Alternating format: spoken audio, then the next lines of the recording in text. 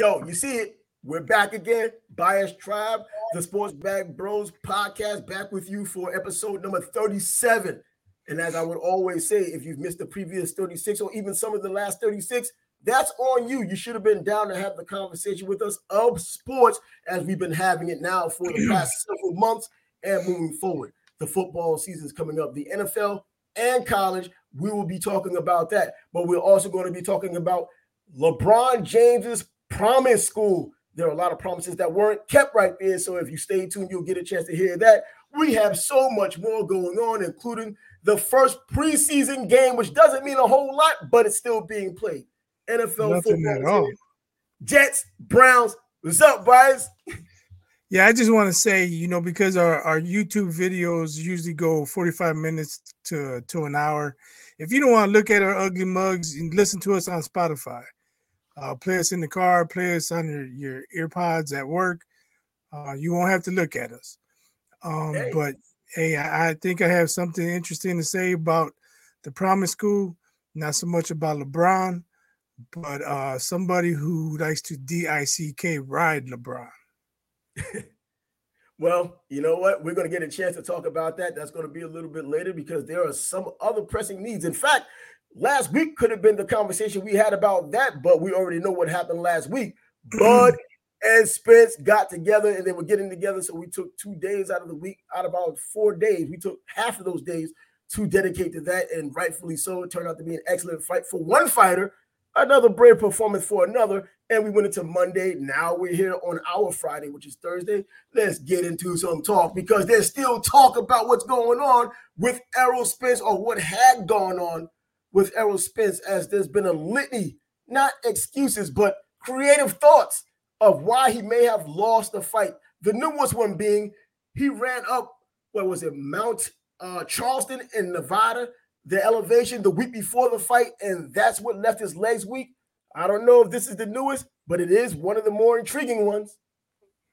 Has he been talking to Deontay Wilder or something? I mean, did Wilder say, hey, you ran up the mountain, use that? With his crazy excuses for losing to Fury the second fight. Hey, I don't know. I mean, maybe there's neurological issues that he had that revealed themselves because Bud is such a great fighter, and they didn't reveal themselves in prior fights. But I don't care how many mountains he ran up. He got in that ring, he got his ass whooped.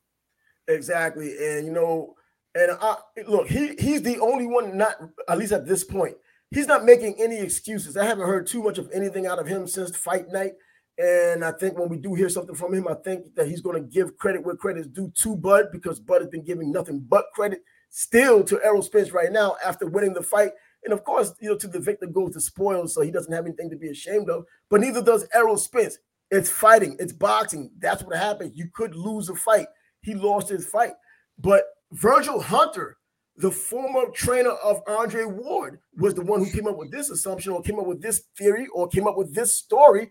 He heard from in camp. There's always some type of clandestine someone in someone's camp, a plant, that's going to give this kind of leaked information, and told Virgil Hunter that Errol Spence did run that mountain and he kind of worn himself out and he had this many days to recover, probably 5 days. But he did the run, I guess, 7 days before the fight, wasn't fully recovered, also looked dehydrated, and that's the story a lot of people are running with, except for Errol Spence so far. And that's what we're hearing. And it's taking away from Bud, and also taking away from Spence putting up the performance he did. Right. I think just let the fight stand on its own. Why come up with excuses? Spence didn't look bad at the weigh-in. He didn't look bad in the ring when the fight started. He didn't look bad until Bud started to touch him up. And that exactly is what happened, because at the weigh-in, I didn't hear too many people say he looks dried out. At the time, this is all revisionist history. When the weigh-in took place, I just noticed Bud looked bigger than I expected him to look. I didn't look at Spence and say, wow, he's drained. And I didn't hear anyone even afterwards say, well, it looks like Spence might be drained for this fight. No one said that. Nobody After said the way things went down, now it's all about being, the car accident, which he had before the Garcia fight, before the Ugas fight. And now just the third fight in, and he looked better in the Ugas fight, just a different opponent this time around. And people are still trying to make reasons for why what happened, And of course, on social media, especially something like Facebook, you can go and check out people's profiles. And there's no surprise you got people from Houston, people from Dallas, people from Texas, period, who are bringing up these stories or coming up with these new revolutions. I would tell them, watch the fight again. Watch how Bud stuck the jab in his face, how he used his footwork to get into punching angles, how he blocked and countered with the same hand so quickly, almost like a cobra strike. I mean, come on, man. He just, I don't know what else I can say. He just jacked him up. Yeah, incidentally, I mean, it was skills. It was skills. It's not like Bud hit him one time and he had a busted eardrum and he lost his equilibrium and you know what I'm saying? He took a sustained beating because Bud had the skills to do it. Yeah, and these are a lot of the things that we talked about before the fight anyway. These are the things we've talked about intermittently before the fight was signed. I mean, way back we were talking about Bud and Spence if they were to get together, and they finally got together and we saw the result. And by the way, the first round, like going into the fight, so many people talked about how Bud starts slow, and we do know Bud starts slow. Guess what? In the first round, he did start slow, and Errol Spence did what Errol Spence was known to do. He was using his jab. He was using his sides, at least for the moment. He was trying to push Bud back, and he did. He pushed him back. He was, backing him up a little bit, and he won. That's the only round I gave him because it's more that he did something and Bud didn't do enough. Only because Bud was processing the data and doing what he eventually ended up doing until the knockout. So he was doing a lot of what he was supposed to do in the beginning until Bud didn't allow him to do it anymore. And we saw the skill set between the two. One is immensely skillful. The other one is skillful as a world-class fighter and has other intangibles that had helped him get to that point. But Bud, without a question, there wasn't an aberration here. And it would happen at 154, maybe even a more sustained beating if they got together again. I think what also helped Bud, he came up from lower weights where he's facing faster fighters, quicker fighters, guys with quicker hands. So when he got in the ring, he probably was thinking he had to deal with more power than speed. And when he saw that he was faster than Spence, he already dealt with quicker hands in the past. So it wasn't going to be a problem for him. And then when he showed that he was stronger than Spence, it was all over. We talked about Crawford's wrestling background and how he just has a strong core. And when they got clinched up in the middle of the ring, if Bud wanted to throw him off, he threw him back a few feet. So he was just overmatched. Yeah, from the inside, which was supposed to have been Errol Spence's bread and butter, being on the inside, going to the body, he was getting countered inside there to the point where he didn't want to throw a punch. He was showing trepidation and fear inside, refusing to really do what he normally had done. He would throw a couple of punches and then clinch because he didn't want any backfire. He didn't want any countering, but it was happening anyway. And and then he was pushed out of that position by the smaller guy who ended up being the bigger guy and the stronger guy that night. And I think any other night, because of his wrestling background, the stronger core, and knowing how to use his weight in a clinch. But nevertheless, we got the result we got, and I don't think you can take anything from either fighter. I wouldn't ridicule Errol Spence for losing the way he had done. I think there's still some people out there who did and still continue to do so. He gave everything he had that night. So even if he were drained, he gave everything he could have possibly gotten. I think for him to go down as many times as he did, and he had every opportunity to just have the refs just to not do it. We saw Ryan Garcia. Hey, we've seen Ryan Garcia, and he kept getting up. And I know that was on his mind. He doesn't want to get up, and he still had enough in his mind to realize that I got to get up. I got to get up. Kind of like Joe Frazier against George Foreman the first time. I got to get up. I got to get up. The better fighter just won, and if the ref didn't stop it, he would have gone down the fourth time and the fifth time, and until he couldn't get up anymore. Right. He could have folded after the two knockdowns in the seventh. But, he has a champion's heart. He was going for it. Not much you can say. He would just fought a better fighter. And that's it. And when is it just going to come down to the better fighter won instead of looking for reasons and excuses for why he did not win? Sometimes, especially in combat sports, boxing in particular, the fighter is just better than what you expected and better than what the other fighter expected, and the results proved it out. So you might have to accept that and hope there is a rematch. Probably not in December, but a rematch eventually at 154 so that Errol can kind of redeem himself if he can try. But I don't see anything different that he can do in that short period of time that's going to change what Bud does. Bud's going to really have to, it's going to be more about what Bud doesn't do in a rematch than what Errol Spence can do. And I think that's ultimately what it comes down to. Think about it. If he can't just get on the inside and maul him like he did Ugas and other fighters, then what's he going to do?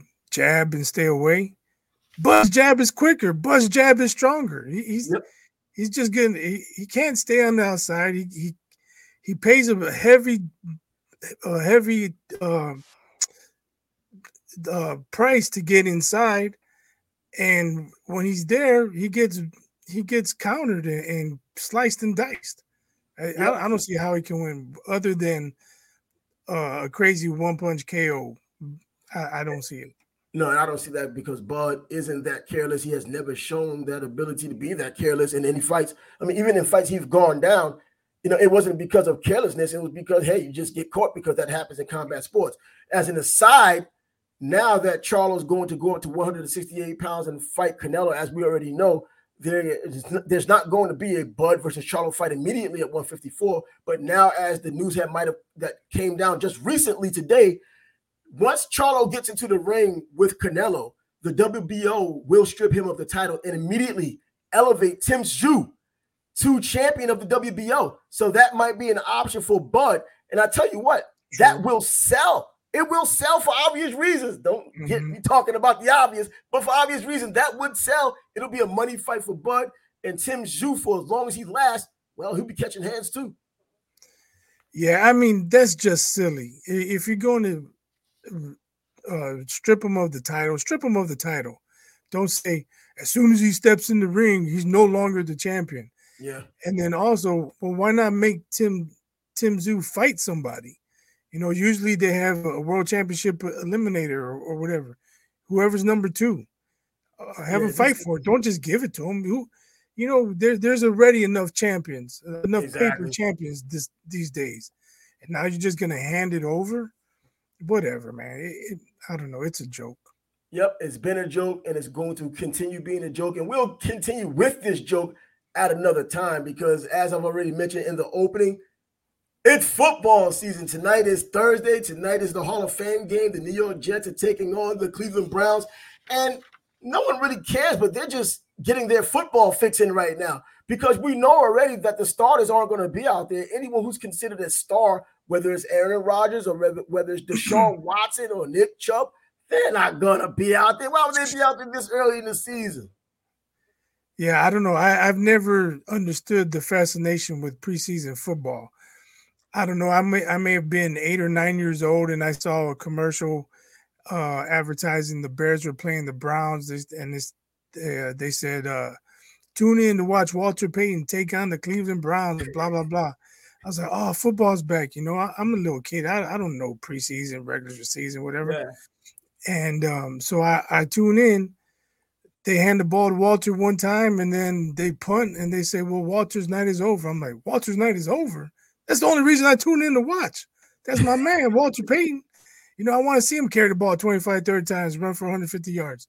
And he was done for the night. So I went to ask my dad. He's like, and he explained it to me. He broke it down. These games don't count. They're just getting ready for the real season, blah, blah, blah. So since then, I've had no interest in the preseason. So I'm so happy this game is on Thursday night because our next show isn't until Monday. So I don't really have to talk about it. And you know what? There are a lot of people out there who like preseason football because they're just football fanatics. These are the same people who are watching USFL football throughout the season, during the off season. They just love football. And then you have your college football fans coming up too. But the NFL, it is America's pastime right now. Baseball hasn't been America's pastime for a long time. We already know that. So people have this craving for the NFL.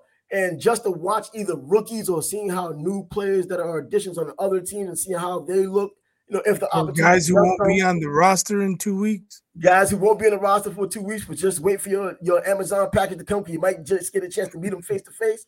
Hey, you never know. But I tell you what, I mean, I can understand the buzz for the NFL. Look at the buzz for the draft. You already know what the NFL brings to the table. So if you're going to have a buzz for the draft the way it is, and you have the NFL Network that's giving you this 24/7 coverage, you cannot wait for the season to come, especially if you have a stake in your team that has an opportunity at the postseason and perhaps a Super Bowl. So, yeah, I can see Yeah, how but that's the thing. You get excited, your team's playing, but your team's not playing. Your starting quarterback's not out there. Your number one defense isn't out there for very long.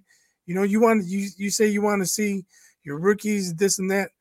Okay, yeah, but the rookie's got a bum throwing to him who's probably not going to be on the roster by the end of preseason. So what are we watching? But everybody has those vanilla offenses and vanilla defenses, so you get to see a lot more, I guess, fireworks than you normally would see when it's a lot more nuanced once the season has started.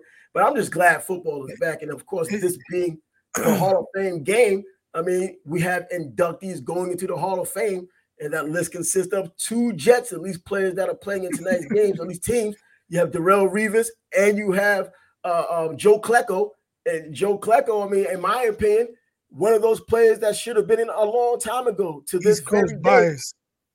day, East Coast bias. Not East Coast bias. To this day, this guy should have been in a long time ago. To this day, the only player to go to the Pro Bowl at 3 different positions.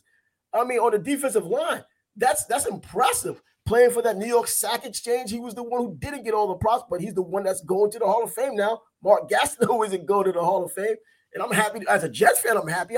I like when a original Jet gets there. I don't like typically when a player comes from another team, plays well for the Jets, and then goes into the Hall of Fame. That's not a true Jet. And even though I appreciate someone like Curtis Martin coming from New England, then going to the Jets and having a Hall of Fame career, I can live with that. Even Don Maynard, once upon a time being a Giant, then coming to the Jets later on, being part of the Super Bowl, the only Super Bowl. I understand that part.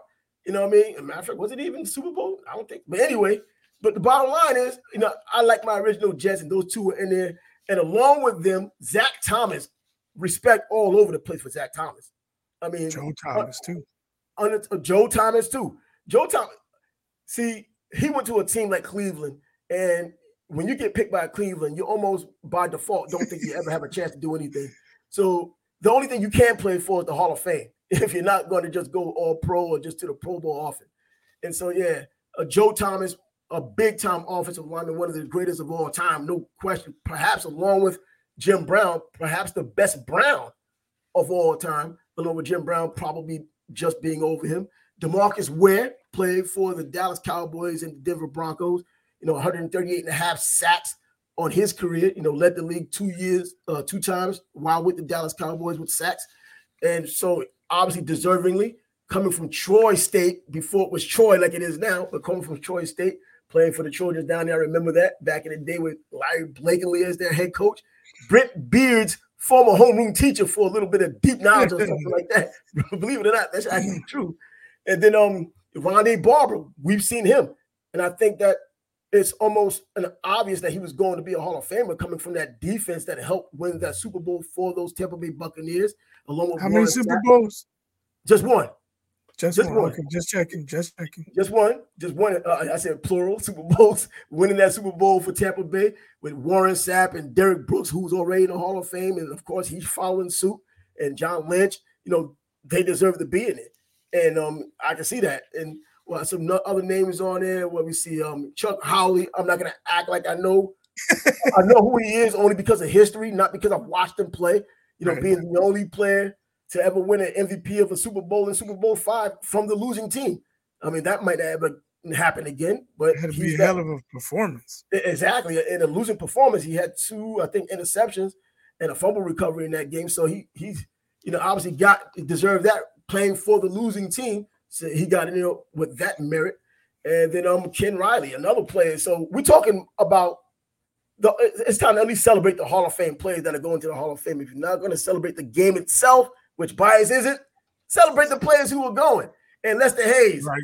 I have nothing against him. He deserves to be in there, but he's not. Get my man in 37. mean, he locked down a lot of wide receivers, man. Get him in the hall. Hey, so now that football is gonna kick down the door tonight with his And he was a part of more than just one Super Bowl. And that's true. That's true. Hey, Joe Klecko wasn't a part of any Super Bowls. He's in there.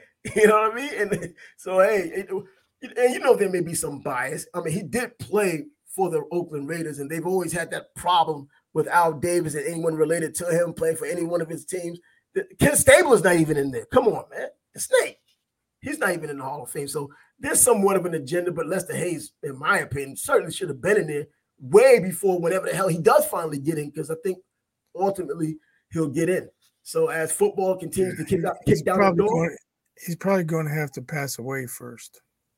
Man, see, you want to give guys their flowers, man. Give people their flowers, but yeah, they'll bring the flowers to the funeral, I guess. I guess he's going to do that. So the Pittsburgh Steelers, supposedly not the worst team as far as player or even history, but the worst behaved team in the NFL, according to Just Gamblers, because of the way that they've been penalized over the past 3 years. I mean, the Dallas Cowboys, I guess, is right behind them with 25 penalties, and there were 30 penalties, but they aren't just any types of penalties. These penalties are considered infractions that affect the game. I mean, that really affect the game, the flow of the game, or makes it dangerous. Football is a dangerous game. What are you talking about? But I guess what separates the two is the amount of fines that have been paid over those 3 years because of both teams' proclivity to not play by the rules completely throughout an entire 60-minute game. The Pittsburgh Steelers, $5,342,533 in fines, and the Dallas Cowboys, a paltry in comparison, $292,158 in fines. So that's why, as it stands, according to Just Gamblers, the Pittsburgh Steelers are the naughty boys and nasty boys of the NFL right now. So, hey, I think it starts at the top with Mike Tomlin. You know, he's a former tough guy, and I'm sure he coaches hard and wants his players to play hard and hit hard, and that's where it comes from. It probably does, but if he was winning more championships, or at least another championship since his first one, I think his fans would be not his fans, but Pittsburgh fans would be a little bit more endearing. They're not that happy with him, and they haven't been for a while. It's like after each season, they kind of rooted for him to just go below 500 so that streak can end, so that they will have a reason to cry all the time about getting him out of there. And that's just the wrong organization, because the Rooneys, they hang on to coaches. And regardless of how well you're coaching, well, they always been able to coach very good teams. So it wasn't like they just let a scrub sit around and just marinate and just have to eventually get rid of them. No, they give you chances as long as you're competitive and you can tease the fans and tease the NFL and have real opportunity. Yeah, he's won it, but listen to the Steelers fans or people on the outside. He won with Bill Cowher's players. What? I mean, didn't he win a couple of years afterwards? It wasn't the same players that Bill Cowher won with. I mean, the Ben Roethlisberger that was on the team with Bill Cowher, that's not the guy you wanted leading your team. He played a lot better the second time around. So come on now, this is a different player. But anyway, that's just what you get when you talk about that. Yeah. Hey, if they make him available, I'd love to have him in Chicago. Fire him, please. Mike Tomlin, of course, man. He can get it done. Who's his quarterback been? Oh yeah, well I'll tell you what. Well, and even Ben, in my opinion, stayed in a little longer than he should have. You know what I mean? So those last couple of years that Ben Roethlisberger was around, he wasn't Ben Roethlisberger that we know of. He's going to be a Hall of Fame, but he's done that. He built that resume years ago. So what he was in the last 2-3 seasons obviously isn't what he was in the beginning, and something that would carry a team to a Super Bowl. And we saw it. They hadn't gotten it or hadn't done well in the playoffs, as they've always done pretty historically. Now they have Kenny Pickett. I mean, I think that he's a good pickup. I think he was a damn good pick. And like all Pittsburgh Steelers players, they rally around a player like that. We'll see how it turns out, how he fits into the offense. Do they pass more with him, or is he just that stable quarterback that can pass the ball when he needs to, like he was in Pittsburgh? He had huge numbers, but the identity of the Steelers has been running the ball, and you can have that guy that can really sling it when he needs to. out of a 17-game season. Let him sling it 10 games out of those 17. Let him sling it 7 games out of those 17. Let them run it 10 times, and you can win that way. But staying in the state of Pennsylvania, we're going to go to Philadelphia, the city of brotherly love. And it seems like someone's kind of loving and maybe not loving Jalen Hurts as he's going into another season, allegedly improving from what he was last year. But not everybody's bought on the hype, sold on the hype. Marcus Mariota, his backup, is proving how good he is, according to observers, because they're saying that when Marcus Mariota gets in there, it looks terrible. But when Jalen Hurts is in there, they're taking off. I don't know why anyone would want to throw shade at Jalen Hurts. He had a tremendous season last year, got his team to the Super Bowl, played a very good game in that game. It took a last-minute drive by the best quarterback in the game to beat him. So why throw shade at him? I don't understand it. People probably just want headlines, want attention, whatever. But I mean, Jalen Hurts until he doesn't do it, he's legit. I was one of these people when he was heading into the NFL that I didn't say fool's gold, but I was kind of a little skeptical. And not only because of the running quarterback thing, because he kind of debunked that when he went to Oklahoma and was throwing the ball around. When he was at Alabama, I thought he was overrated. And I believe that was the reason why Tua was able to overcome him. But he did develop into a passing quarterback. He didn't have to do that often at Alabama. As we know, they can run the ball, they can pass the ball, they can do both. But at Oklahoma, in the Big 12, where they sling it around and you get a chance to show how well you can pass the ball, he showed it. And he was a Heisman Trophy candidate for a while until he wasn't. But when he got into the NFL, I was a little skeptical. Hey, there isn't any more skepticism because if not for Mahomes last year during the Super Bowl, he's the MVP of the Super Bowl. And It's that simple. And for people to still talk about it as if there's still something to be desired, yeah, maybe a championship, that's what you would like because Philadelphia has a championship quality team. Well, that's an argument for another day. But Mike Sando of The Athletic says that an NFL executive, these anonymous guys who like to say things about other people's players, they're comparing him to what at one point how they had Dak Prescott. And then they're saying that he's a second-tier quarterback like Dak Prescott, but right now he's really number 3. Well, so now you're saying that Jalen Hurts, a quarterback who took his team within an eyelash of winning a Super Bowl, is a second-tier quarterback, and he may fall down to number 3 in terms of tier 2 going into this season. I don't see that happening, man. It seems obviously the Philadelphia Eagles are well invested in him because of the contract they had given him, but he's showing that improvement and not incremental. He showed huge improvement. And we could say the same thing about what Trevor Lawrence is doing with the Jaguars. The same thing with the results is happening in Philadelphia. Yeah, I don't know who that exec was. Was it possibly Jerry Jones, trying to stand up for his guy? Who knows? But Dak Prescott has been to 0 Super Bowls. So Jalen Hurts is way ahead of him already. Way ahead of him. And I know there's going to always be somebody out there, whether they're not fans of the Philadelphia Eagles or they just aren't fans of Jalen Hurts. And I don't know how you really can't be not a fan of his. Of course, he doesn't have to play for your team. He just comes across as likable. I don't think he's done anything outside of beating your team that would make you dislike him. You know what I'm saying? Yeah, when he was at Oklahoma, I was like, wow, if he played like this at Alabama, he would have never gotten replaced by Tua. Exactly. But I've watched him play enough at Alabama, and I was like, you know what? Tua was ready. When Tua came in his true freshman year, I thought he was ready to take over the job. He ultimately had gotten his chance in the championship game, but Tua was that good coming out, and Jalen Hurts just didn't seem like he was being as consistent as he needed to be. And I guess I wasn't wrong. Nick Saban saw it the same way. He put Tua in there. They were playing wrong. I mean, he wasn't playing well. That's why he was replaced. It wasn't just let's experiment with Tua. He wasn't playing well. They put Tua in, and that game-winning touchdown just kind of solidified everything. But we now see that's past. It matters now here in the NFL. You're getting paid to play, and he's getting results. Just an eyelash away from a Super Bowl. He still has a solid team this year going into this season, more than a solid team.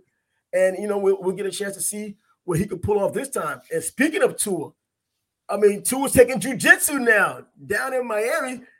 I guess he's trying to protect himself from the injuries he's been known to have over the time he's been in the NFL so far. hopefully that helps him with footwork, or maybe he's learning how to take contact and roll with it. I don't know, but as far as quarterback play, I don't know how much it's going to help him. Throw the ball down the field. But you know what? His problem has never been throwing that ball poorly. I mean, other than rookie blues that rookies have. I mean, because when he's passing the ball and he's healthy, everything is happily ever after, at least to a point. So it's his passing the ball and his decision making hasn't really been a big issue since he's been in the league. And now that he's gotten his feet under him, it's the matter of his feet getting knocked from underneath him and him missing games because of it. So yes, I'm not saying that he needs to improve, or I mean, obviously he's going to improve. Still a young quarterback, but I'm saying that's not going to help him in that department. No, footwork wise, I don't know. It might just help him in that department. Well, reading the defenses, throwing to the right receiver, hitting the receiver on time. How's jiu-jitsu help that? I don't know. I'm talking footwork wise. I mean, I know you want to be on the ground. Well, I said footwork. Oh, because I mean, footwork wise, he'll be all right. I mean, he's doing well right now. I guess when he gets piled up on, because that's where his injuries come from, he'll find out a way to maneuver himself out of that via jiu-jitsu. Maybe it's just in a roundabout way. That's where it's going to come from. And so he might do some moves like Sunshine and remember the Titans. Who knows? You know what? D linemen going to be getting carted off the field when they play Miami. And why does that guy remind me, Sunshine, remind me of Trevor Lawrence with the long Fabio hair from the I Can't Believe It's Not Butter commercial? That must be why. I mean, exactly, man. I'm like, just dating myself in the whole deal. And that's what's going on in the NFL right now. Obviously, a lot more going on in the NFL, but we'll have more than enough time as preseason starts and goes, and as the regular season comes up in September, we're going to have enough time to touch on all 32 teams at one point or another. They will all be talked about at some point, but college football is here as well. And we've talked about a little bit of college football, if not more than we expected over the past couple of weeks, because Northwestern was leading the way before. And for a change, Northwestern and the shenanigans there and a lot of the issues that are happening on that campus aren't the issue today. The Big Ten has given authorization to their commissioner to not only ask Oregon and Washington to come to the conference, but Cal and Stanford now. So what's going on here? Now, Florida State, I haven't heard anything of now. I think that they may get appeased from what we spoke about yesterday with them getting more money, a bigger piece of the pie with the ACC. So I guess the Big Ten was like, you know what? We still have two other teams we want to get. Cal and Stanford, 4 teams now coming over from the Pac-12 since the other 2 teams, which makes it 6, UCLA, USC. What's going to happen to the Pac-12? They're going to be the Pac-0.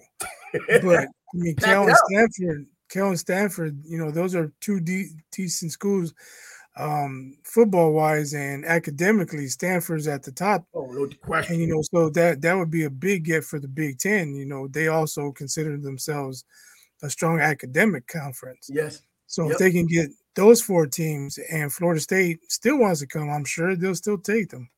Clemson too.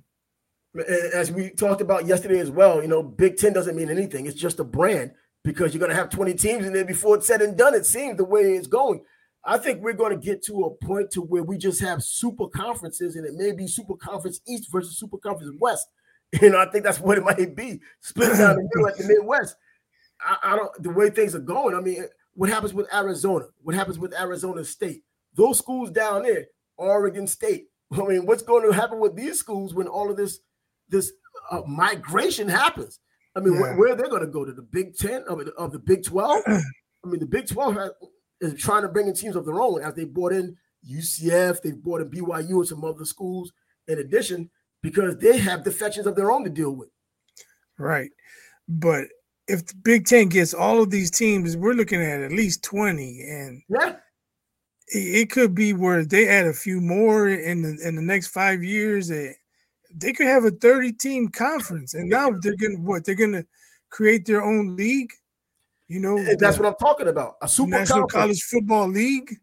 Yeah, they'll have their own championship. I mean, it's crazy. That would be something interesting, because they can go outside, I guess, wait for some of these contracts to expire and not be part of the NCAA anymore, have their own thing. I mean, I don't think that's out of the realm of possibility. I mean, I don't know. And someone who I'd be very interested to see what happens if the Big Ten gets all these teams is Notre Dame, because I'm sure the SEC will look to add, and you're going to have these super power conferences, and Notre Dame's going to be out there independent, and they're going to cry, "Oh, we don't have a conference game," and blah blah. All the stuff that comes up every year. Well, join a conference. When it was all about the money, everybody wanted that contract that Notre Dame had with NBC. Now everyone has a contract, and it's dwarfing the contract they had with NBC. So it probably is in their best interest to try to find a conference. I mean, Notre Dame isn't going to starve. They're still going to be one of those teams in the pantheon of college football that's going to be able to survive. If you want to point to any one team that could survive on their own, it would be Notre Dame. But I'm talking about as far as getting shut out of playoffs, or because strength of schedule isn't there. I think because of their brand, they will still get the opportunity because they've been getting those opportunities when they shouldn't have in recent memory. And you said yesterday they go undefeated, they go into these games and get blown out in the playoffs or wherever they end up. They're always getting punked out. But when you look at a team like Notre Dame, they still have their traditional rivalries because they will still be able to play Stanford. They will still be able to play Cal. They'll still be able to play USC. So they still have those traditional teams that they can still play, even if those teams are in other conferences. I think those other teams want that money as well. And in addition to the money they're getting from the conference, from playing Notre Dame, they're traditional rivals. Yeah. There's a lot that has to be done. We don't know who's going to go or who's not going. So until it happens, it's just speculation. But interesting times in college football. Oh, absolutely. Interesting times with the transfer portal. We thought that's where it was probably going to begin and end.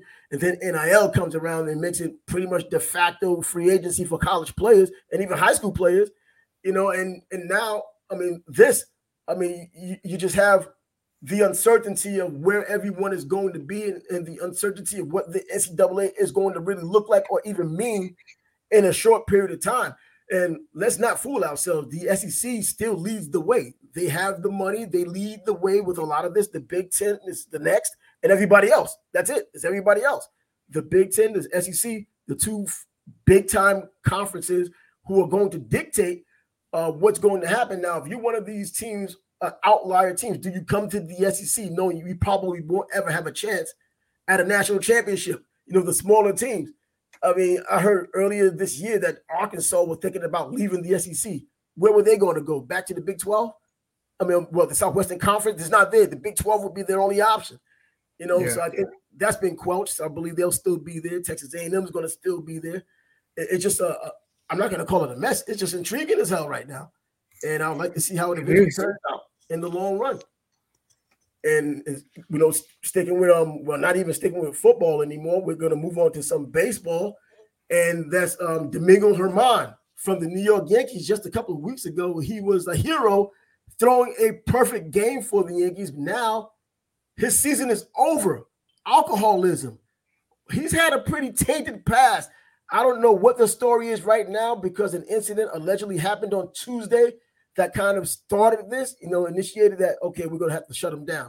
I don't know what the issue might have been, but I do know back in 2019, he did have an incident with his girlfriend, domestic violence, and because of it, he was suspended 81 games.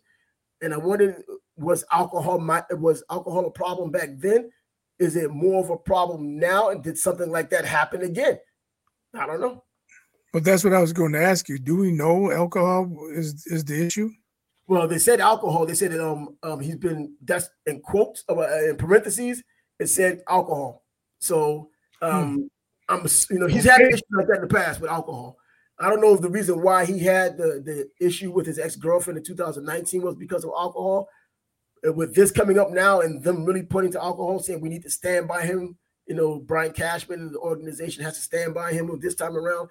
They're interested in the person, all of the PC things they should be saying right now to make themselves look good. And who wants that for anybody? If you're having an alcohol problem, they call it a disease. I'm not a doctor, so it probably is a disease. So there's something he obviously can't control himself. He's making money, he's playing baseball, doing what he wants to do in his life, and this is still derailing you. Obviously, there's a problem somewhere. So I hope he gets it corrected, gets the help he needs. Hopefully there wasn't another domestic violence issue. I hope he just gets it straightened out. Yeah, I'm hoping so too. I mean, as a fan, yeah, I rail at him all the time with the exception of the perfect game. Man, this guy, come on, get him out of there. He can't get anyone out. Look at his ERA. Look at that. That has nothing to do with outside the field with Exactly. football, basketball, baseball, whatever sport it is. When someone has to be a human being outside of being an athlete, living their regular life, you want them to be able to just live as happily as they possibly can. And if something as demonic as alcoholism is preventing him from living the regular life that most of us live, man, you hope that he can at least get some help for that. Yeah, and I'm sure the Yankees will have programs available to him Absolutely. or individuals available for him to go visit with, talk with, and all of that. So hopefully he gets things ironed out and he can make a comeback. Yeah, hopefully he does make a comeback and it's for the better. You know what? Good player, bad player is immaterial right now. Just get better. I remember when CC Sabathia was going through his alcohol problem that no one knew about and he was helped with it. And he's one of the most beloved Yankees or even baseball players even to this day. I mean, he's changed his body. He's pretty much looks like a bodybuilder. We all know about how big he used to be when he was active. Cheesecake Sabathia was supposed to be with the CC Mint with Mint. But hey, he's gotten his life together. Obviously, not on the alcohol like he once was, and enjoying his life. So maybe being in that Yankee organization, he still has close ties to the Yankees. That Herman could really rely on someone like that just as well as the program they're going to put him in. Yeah, that would be a good move. Someone who actually went through it and can help him deal with it. Yeah, somebody should facilitate that. And so all good luck to him. I mean, seriously, good luck to him. Not just the cliche good luck. You want to see people do better. If you don't, something's wrong with you. You know what I mean? Seriously, you don't want to see people do better because you don't like them or because they're on the team you don't like. Come on, man, get real. Get a life on that one. And right. Speaking of a whole new life, how about I promise? I promised that school would be a good thing, according to LBJ. And look what's going on. At his school, the school that he funds at least, they're financed by his foundation, the LeBron James Foundation, I believe. And students there have not passed a standardized math test in 3 years. Not one student has passed. That's crazy. And that's insane. So what is the purpose of this school after all, when you think about that kind of thing? And look, this is not a bash of LeBron session. It just happens to be something LeBron has his name on and something LeBron supports. And it just happens to have its issues, not because of LeBron James in any way. In fact, he's been putting money into it, trying to help this thing out. It just hasn't gotten the results, but because it's his name attached, it's getting the attention it gets, because I'm sure there are a lot of schools out there among these U.S. counties that are going through the same thing. We just don't know who the hell they are. They are. Yeah, I think it's easy to just bash LeBron. He started this at his school, blah, blah, blah. But in the end, he's not there teaching the kids. He's not creating the curriculum. So if somebody let the kids down, someone let LeBron down. He obviously trusted people to handle putting it together and teaching the kids correctly. And obviously that's not being done. My only issue is, and this isn't even towards LeBron, my issue is with Nick Wrong. He said that Michael Jordan's tenure as an owner should affect his GOAT status. What? Keep that same energy, Nick. Keep that same energy. If not, you're just a punk-ass TV DICK writer who can't admit when he's wrong. But how can you even come to that conclusion, though? I mean, how does that come? How do you come to? I remember when people say the same thing. That's why I call him Nick Wrong. What a man does in the front office has nothing to do with what he did on the court. But if you want to go there, keep that same energy. Man, I remember when, Phil Jackson was the president for the Knicks, and they were talking about how he was such a terrible guy, and he wasn't terrible. Red Auerbach's a better coach. See, Red Auerbach's a better coach. Exactly. He was a terrible president of the organization. No questions asked. But that had nothing to do with all of the rings he's won and the people he's coaching, the great teams he's had. There's no correlation other than they're in the NBA. That's it. I hate when people try to break their necks to take away from someone's legacy, whether it's MJ's legacy or LBJ's legacy, any player or any person that's an athlete who's made themselves a legacy through the hard work they put in, there's always someone willing to tear it down for absolutely no reason. You have to be an idiot to say, see, LeBron's not the GOAT. His school, his kids can't pass a math test. It has nothing to do with basketball. But you know what? I'm sure there are people out there. You go to some of these boards, you might go to some of these groups. There certainly will be someone out there who thinks that way. But you know what? I look at it, you got to try to dig a little deeper of why this may happen. I mean, he's in Akron. That's Summit County. I think Ohio's, number 22 in the entire country of 50 states in terms of education. So they kind of middle of the pack. And these are at-risk kids to begin with. So these are kids who aren't coming from normal circumstances. We're talking about likely a lot of single parent households, likely single moms. And this is probably a tumultuous life a lot of these kids are living. So they're coming in at a disadvantage. Not one kid in 3 years? Not one kid. The entire environment, though. See, if you're taking the whole pool from a bad circumstance, that means everyone has bad circumstance. You may have to bring them up to speed. Now, if it was a pool of there was some half-decent kids and everybody else was probably out of sorts, then I would worry a little bit more about, okay, something's definitely wrong because no one's passing. But if everybody was at risk and desperately at risk, and you've added $1.4 million, which his foundation did, and it did nothing but put money down a black hole, and you're getting zero results, yes, that's the teaching you would like to believe. But then you also have to look at it's a cultural thing as well. Look at where they came from. I mean, let's call a spade a spade. I like using that term, but call a spade a spade. They're coming from these environments in which the culture is more of an issue than the actual learning, because the inability to learn or want to learn is part of the culture. And this is what you're getting. So, these broken families, bro, this is not old news. This is not new news. This is pretty much across the board. When you don't have your nuclear family in place, things aren't going to do well. In fact, years ago, I remember I was checking out some statistics of between Baltimore and Salt Lake City, Utah, and we saw the differences between academics was night and day. And we saw the money that was put into the public school system in Baltimore, which was at the time, I think $16,000+ per student. And in Salt Lake City, about $7,000. And it was night and day, a very dark night and a very bright day in terms of the results. And it came back to look at the family structure. You had over 80% of the kids that were in Baltimore who did not have a father in the house. They came from a single mom, and they also were below the poverty level. But then in Salt Lake City, you might have had a polyamorous life, but you still had a family. So these guys, so they did well in school. So I just wonder, why is it just math? There's no talk of other tests that no one has been able to pass. And you mentioned different education systems. When I was 10, I moved to Indianapolis to live with my aunt, and I was there for almost 3 years. And when I came back in 8th grade, I was learning in 8th grade up in Northwest Indiana what I had learned in 7th grade in Indianapolis. So 8th grade was a breeze for me.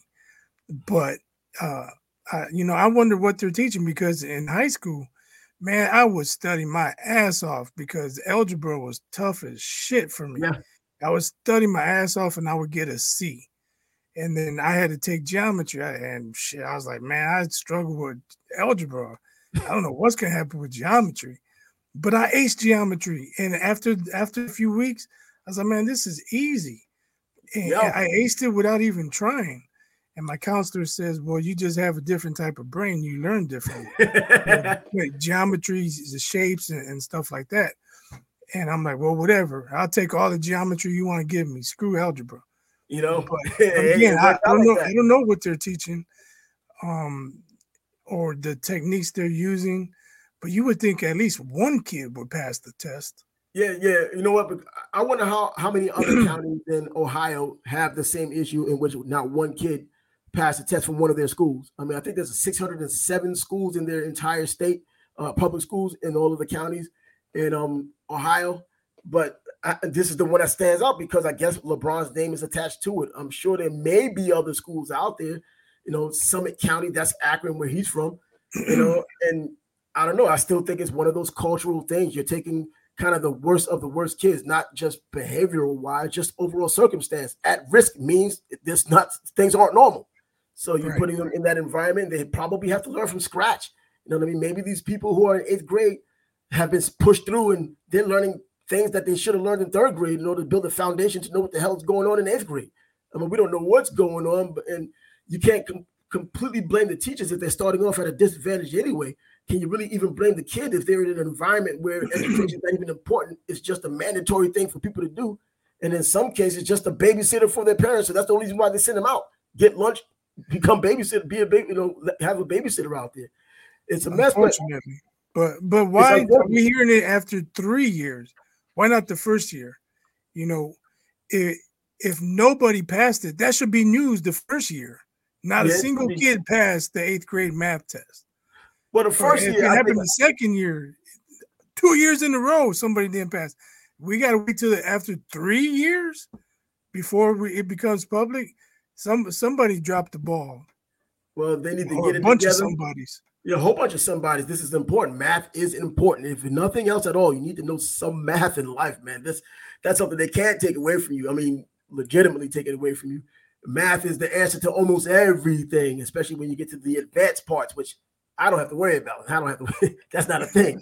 I'm not even trying to do any math anymore, man. I didn't have to do it. I'm not doing it anymore. But hey, sticking with the NBA, and I hope they do get everything together there. I mean, we all kind of hope that. And now that all eyes are on them, I think you're probably going to start seeing some firings, but you also may see some progress. At least next year this time, we'll know even more about it, or even before next year this time, because maybe someone will keep an eye on it during intervals so we can get kind of updates of what's going on as it's happening.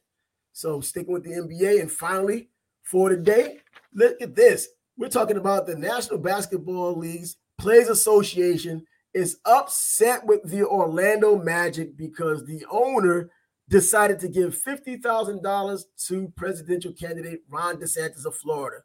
They're appalled. They're alarmed. They're not happy about it. Why is that? Well, if players can sit, kneel for the anthem, make political statements, come out with different sayings on their warm-ups, the owner has every right to support whoever he wants to politically, whether they agree with it or not. I mean, a lot of owners didn't agree with players protesting the anthem. It goes both ways. It goes both ways. By the way, I didn't hear this same feigned outrage from the Players Association when Jeannie Buss of the Los Angeles Lakers, your flagship team in the NBA, one of your flagship teams in the NBA, was supporting Kamala Harris when she ran for president as well. Why is it an issue? Come on now. I mean, stop trying to be an influencer in politics. That's what I'm asking. I'm not saying that you shouldn't do it or donate to who you want.